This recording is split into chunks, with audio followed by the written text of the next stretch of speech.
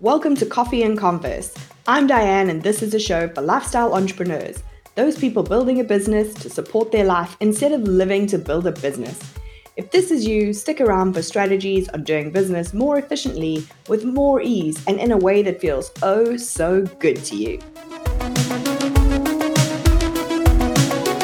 Hey, so this week I want to chat about one of my favorite things to do in business, and that is batching. I think when people hear batching, they think about like batch preparing their blogs, batching social media, batching a podcast. But bear with me because I think it's one of those strategies that everybody thinks they're doing, but that they're maybe not doing to the fullest extent. There are three main reasons that you're probably really familiar with around why we're doing batching. The first one is a creative flow. For writers, for example, who need to have long, uninterrupted periods of creative flow. So they often have like a batch day where all they're doing is writing. They're not writing and then doing the social media and then doing the promotion. The second reason we see people doing batching is for similar activities. So for example, if you create video as part of your content strategy, you know it is a lot of work to put up all the lighting, get all the sound right, do the hair and makeup, have all the outfit changes ready to go. You don't want to be doing that every single day. So you batching so that you can set it all up,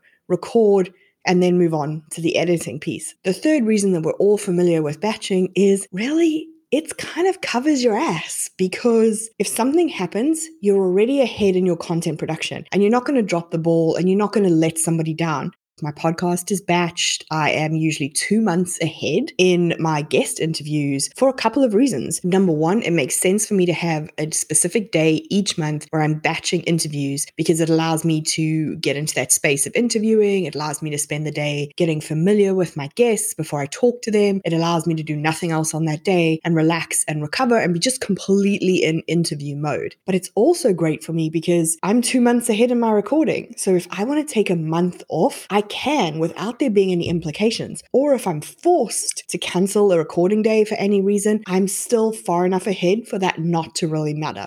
So for me, that's creative flow, plus it's similar activities, plus it's covering my ass, right? So all three reasons hit in one. So we're very used to this idea of batching our content.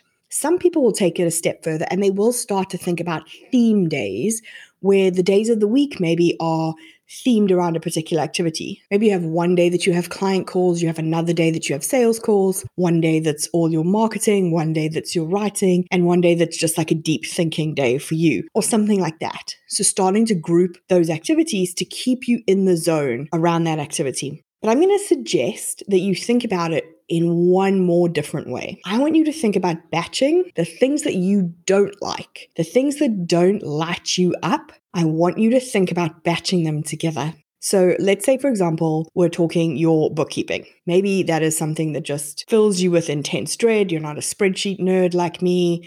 That is something that if you are looking at it and tackling it every single day for a little bit, every single day it's just draining that little bit of joy, that little bit of energy away from you. Far better that you group that into one solid hour once a month, where you knew that hour was not going to be a lot of fun, but it's only 1 hour. Versus thinking, oh, I really need to do that today. You can just feel how that would be draining to you.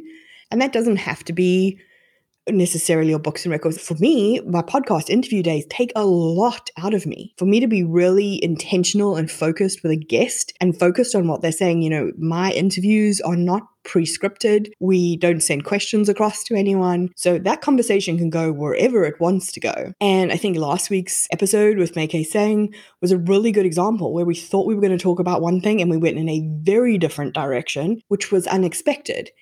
So for me, when I'm in that zone, I know, even though it's something I love doing, that energetically, it takes a lot out of me. I could not have a podcast interview every single day and still get through everything else I needed. So yes, I do it for all the creative reasons, but I also do it for the energy reasons. And that's something that's enjoyable to me. If you did something like that took that much energy out of you for something that you didn't enjoy, and you split it like you did it every single day, or you did a bit once a week, instead of just bringing it all together, batching is such a powerful tool because it allows us extended time when we need to get into creative flow or we need extended focus on a complex problem. It's going to allow you to group similar activities together, which will save you time either through setup or through context switching. It's going to allow you to cover your ass when you have prepared ahead of time time for things that need to happen in your business so that if you need to take a vacation or you need to take a sick day, you're covered. And it's going to allow you to really manage your energy, minimizing things that drain you by grouping them together into one specific time period. So it's rather 1 hour that you're not really enjoying rather than death by 1,000 paper cuts every single day, just a little bit of energy leaking out of the day. I would often suggest having something that really lights you up, then that batch that you're not really enjoying, followed again by something that you really love. So build a bit of energy, lose a bit of energy, immediately build energy again. If you're brand new to batching, I recommend starting with content. It's the thing that we're most used to and that we're the most comfortable with. And then start looking for those activities that are maybe not as much fun for you, that you can start to group together into sessions where you work on that one thing, rather than letting it take from you a little bit every single day.